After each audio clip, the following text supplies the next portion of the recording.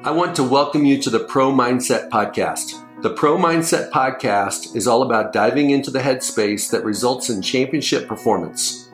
High-performing athletes, winners, have this mental flow and have a positive headspace for their performances and success. Join me, Craig Domann, sports attorney and NFL agent, on this podcast. I will interview pro athletes, college athletes, football coaches, and sports personalities. Together, we can discover how you can get in the flow and have your own pro mindset.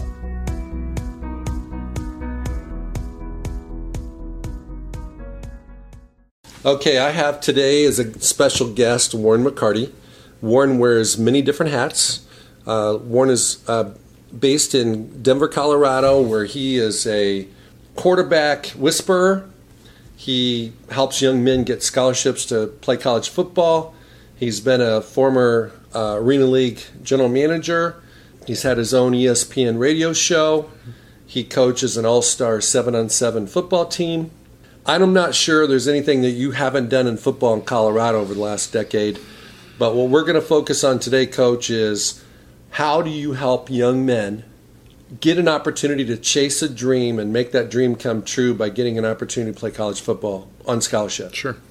And I know that you look at D1 first, then you go down the list, D2, D3, JUCO, prep school. So you have a portfolio of options for any family that has a son that wants to continue playing football after high school. Yeah. So as we get started, why don't you kind of give us an overview of your philosophy of how you help a young man do that? Well, thank you for having me on the show. I'll say that first, Craig.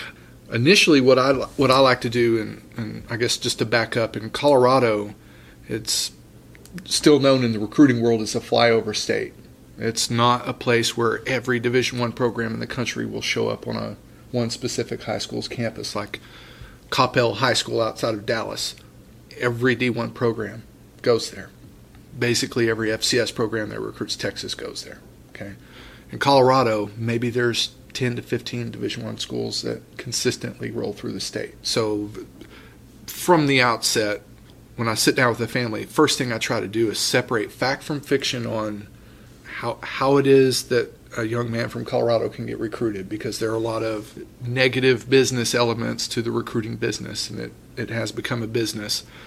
But there are a lot of ways that families trying to be proactive can go waste money, flush money on things that, combines and camps and all-star events that have zero impact on getting a young man recruited. So that's the first thing I'm trying to do, is lay out a game plan based on what the kid's ability is, in my opinion, and really kind of separate fact from fiction on what actually will help the young man get recruited. Because in the state of Colorado, you have to be proactive to get recruited, simply because you don't have the foot traffic that Dallas, Orange County, Miami, Florida, places like that have. So from the get-go, we have to be proactive.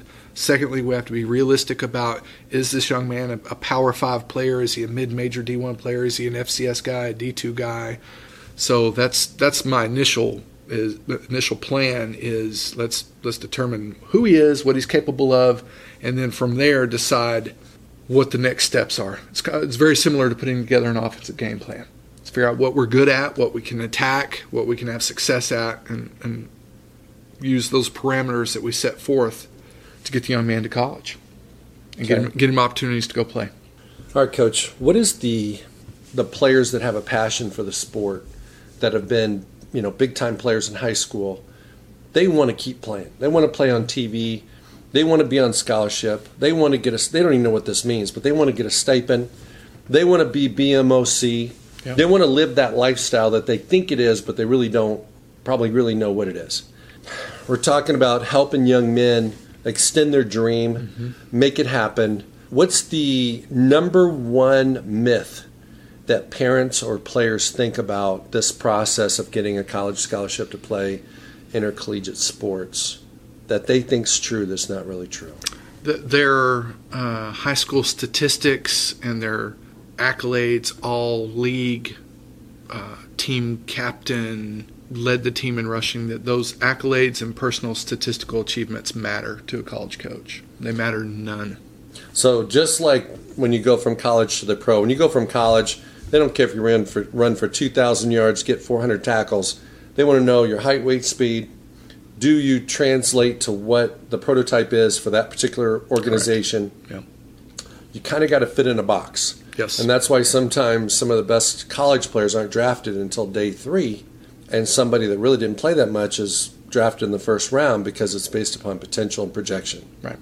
Okay. I'm going to see that a lot in college football, which let's take offense, for example. You've got some teams that are air raid, some that are dual threat quarterback zone read, spread-based run option type offenses. And then you've still got some pro style in the Big Ten, Iowa, Wisconsin, places like that. Again, though, they don't care if you were an all-galaxy running back and ran for 6,000 yards. That doesn't matter if you don't meet the size of back that they're looking for. If you don't show that, with such and such's offense, they ask the back to protect in the A-gap, but also be able to get out in the flat and be a check-down guy. Well, if you don't have any evidence on your film that you can catch the ball in the backfield, or you've not shown that you can step up in the A-gap and have enough lead in your ass to take on a Mike backer, an inside backer coming downhill, it doesn't matter that you were all league 3 years in a row or that you're a 3-year starter. That doesn't matter if you don't fit what it is they're looking for. And that's hard for a parent. I have kids, you have kids, to get past the accomplishments, the accolades, the plaque that they get at the postseason football banquet. That none of that matters whatsoever in terms of a young man being recruited. Well, to add to that, if you think about most high school teams, they're a mixture of freshmen or sophomore, juniors, and seniors. Mm-hmm. And some of those guys are never going to play football after high school. Correct. A lot of them are going to be fantastic humans and great doctors and lawyers and different things, but they're not going to play football. Right.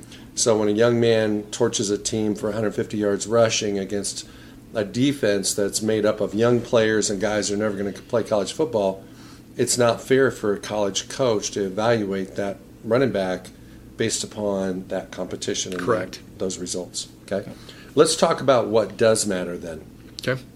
So you have a situation where you interface with parents, mm-hmm. the player, yep. his coaches, mm-hmm. the recruiting and personnel people at a university, coaches at a university. Walk us through the relationship and the connection you have, real life relationships you have with college coaches and recruiting people.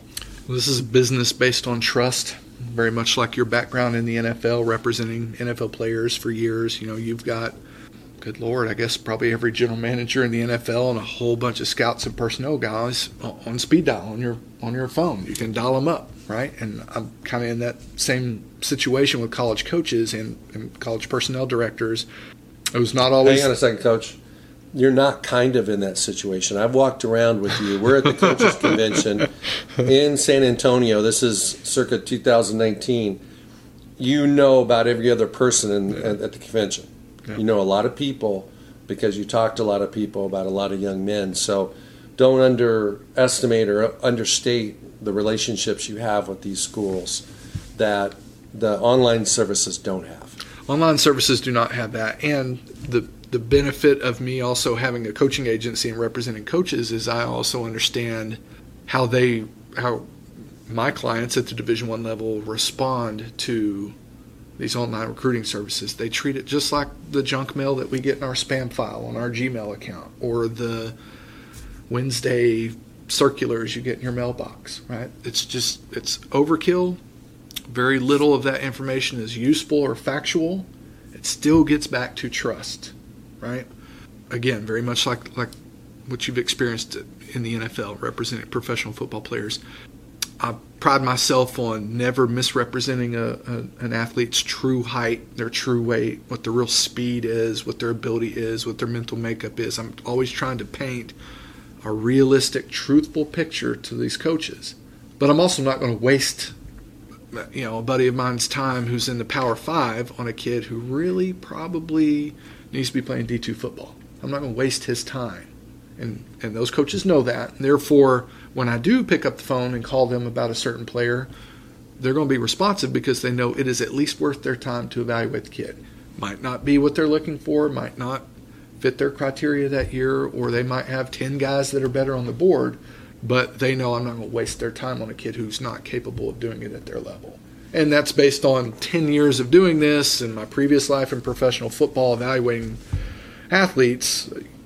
Pretty much have a 99% certainty about what level of talent the kid has and what he's really capable of based on all these factors. But kind of getting back to your original question about parents, that's probably the hardest thing for parents and high school athletes to separate, is that all the things you've accomplished and that you've been rewarded for and awarded for doesn't really factor into, are you going to get a scholarship offer from the University of so-and-so? It just doesn't matter. Well, I can see that one of the biggest challenges in that environment is when, let's just take a young man from the Front Range of Colorado that is a CU Buff fan. Yeah. Always wanted to be a Buff, has gone to games with his mom and dad or his father, and that's his dream school. You might find out that he's really an FCS kid and he ought to be going to Greeley, or he might be going to some other school, yet he wants to go to CU Boulder. What do you tell a family in that situation? Initially, I try to really be truthful and tell them this is where I project him at.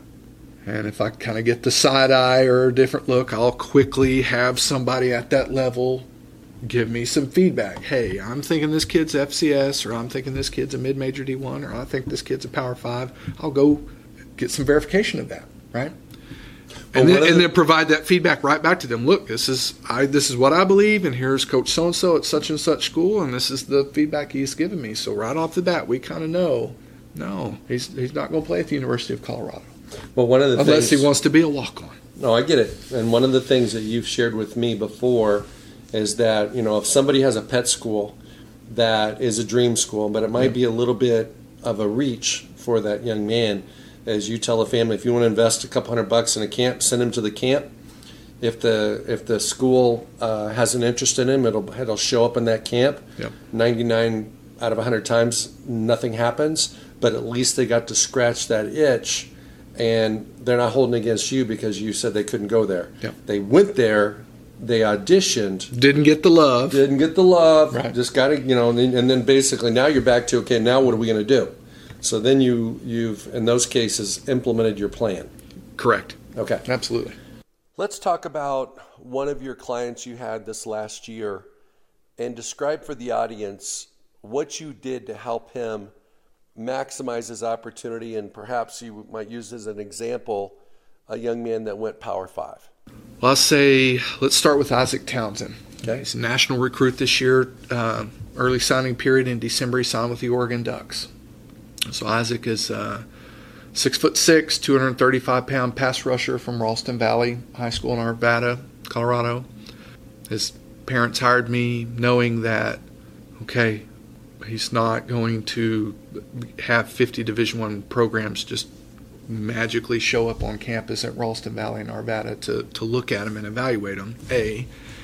B, the parents are pretty sharp in that they understood that in the state of Colorado, we don't have padded spring practice until June 1. Well, May 31st, coaches have to be off the road, right? So they'll never see him go through spring ball in practice. So they knew he had to be proactive, right? Whereas kids in Texas have that advantage. You can go watch a kid in Texas be in pads for 3 weeks, right, in May. So they were educated enough on that part of the process to know that, oh, we better be proactive. But he's very athletic. He can dunk any way he wants to, and he's strong, and he's an aggressive guy, and he looks the part. We need help.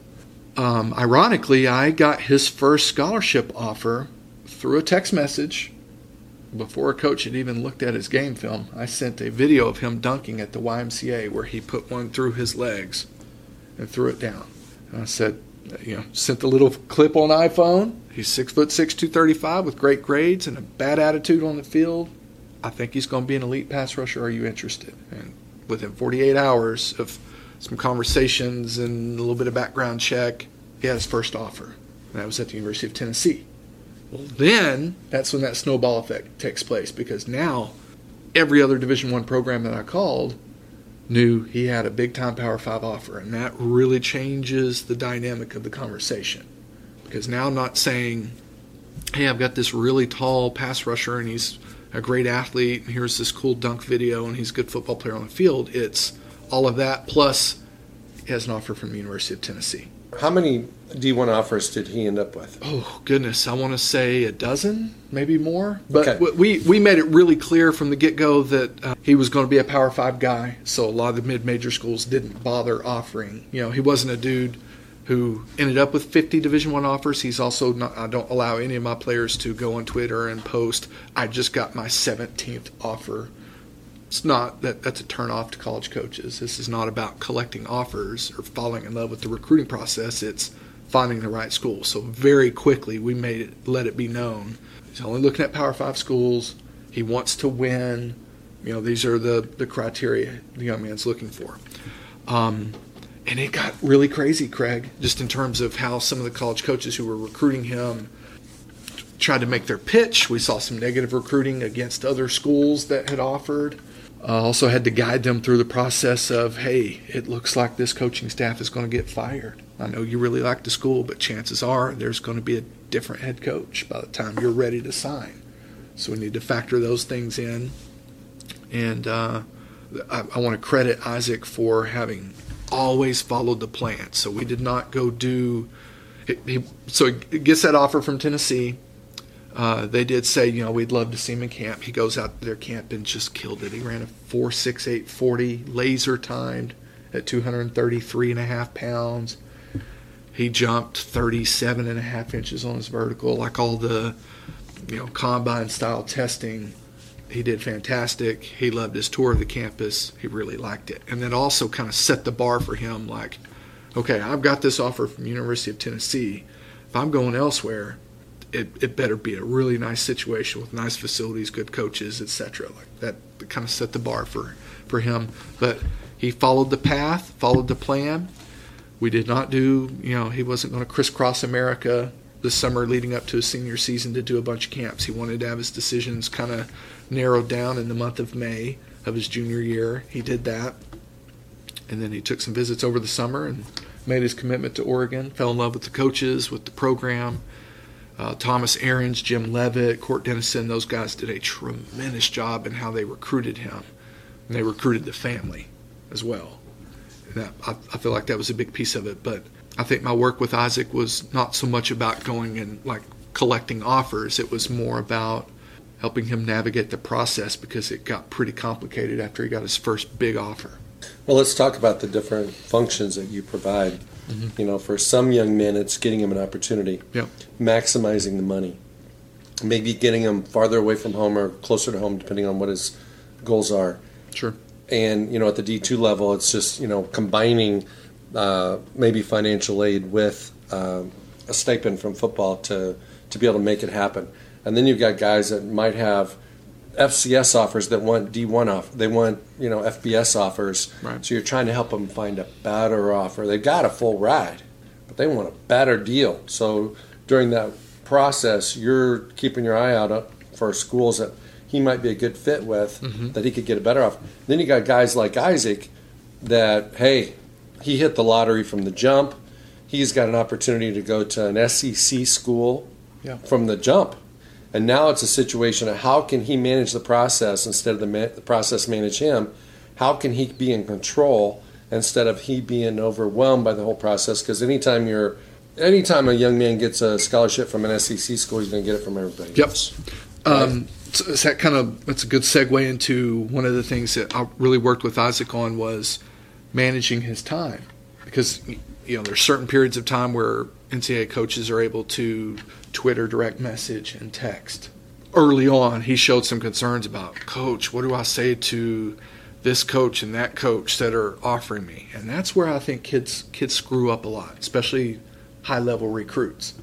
They fall in love with grown men loving on them. Oh, yeah. That's not even the coach sometimes. Could be an assistant. Totally. Okay? And they are texting and they're Twitter direct messaging. And the problem with that is, those athletes are getting distracted from the business side of it. This is a business decision on both sides. And then B, they're wasting a lot of people's time because I just got my 17th offer. I've got my 24th offer. They're in love with that recruiting process, but they're also spending a lot of time having these conversations and developing relationships with coaches at schools that they will never consider when it gets down to time to sign on the dotted line. So again, with Isaac, from the get-go, we said, okay, these are the criteria. We've got this Power 5 SEC offer. It's got to be something better than Tennessee for you to consider. And anytime he would get hit up by a mid-major coach, I just taught him to be respectful. Coach, thank you so much for your interest in me. I have offers from this school and this school and this school and this school. I'm really only going to consider schools that are at that level. I wish you the best of luck, etc. So it's a polite way of saying thank you, but no thank you. I don't want to waste your time. I don't want you wasting my time. The best of luck to you, without ignoring a coach or leading him on to make him think, wow, we really got a shot at Isaac Townsend when you never did. And so I feel like, and I know that he appreciated the fact that he didn't get overwhelmed with things because he was able to kind of cut some things off from the get-go politely. And then secondly, I think there are a lot of coaches that appreciated the fact that he didn't lead them on. Absolutely. Because it's rare for an elite national recruit to not lead guys on. It happens a lot. Absolutely. Coach, one of the things that I think really confuses players and confuses the whole process is the fact that most schools have between 15 and 25 scholarship spots. Yep. And some schools offer 400 scholarships. Some, maybe only 125 or 30. And we understand that they have to offer more than they have because they're not going to get everybody they want.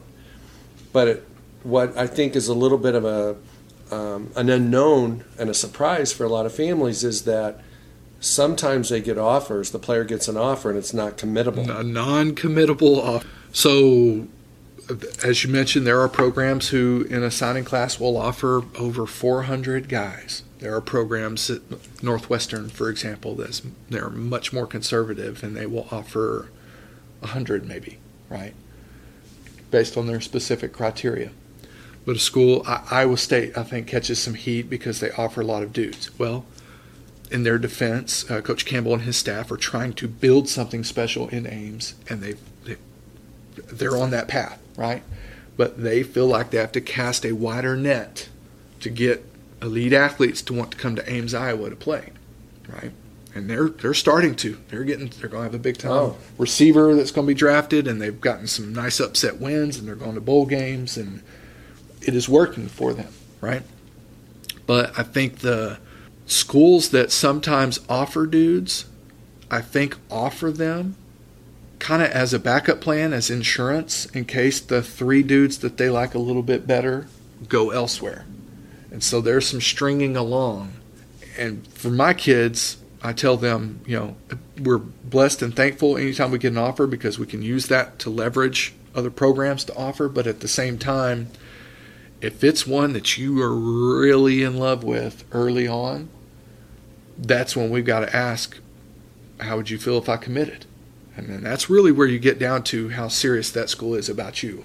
Because oftentimes they'll be like, well, hold on now, it's not a committable offer. We need to see you in camp. We need to evaluate your... And then it gets back to, well, why'd you offer me in the first place? Well, it's insurance. It's almost like becoming the insurance business. This is in case A, B, C, and D fall through, we've got E, and we think you're a really good player.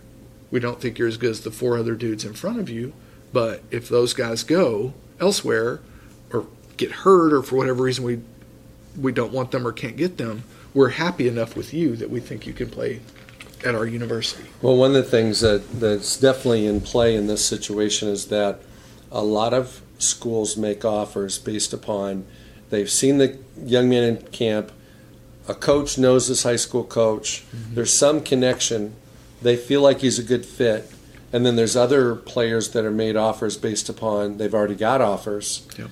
And there's got to be a due diligence on behalf of the school before they really know if they want the guy. Absolutely. And so the other thing, that there's an attrition game going on in college football too, where you only can have 85, but you got 5 classes. Yeah.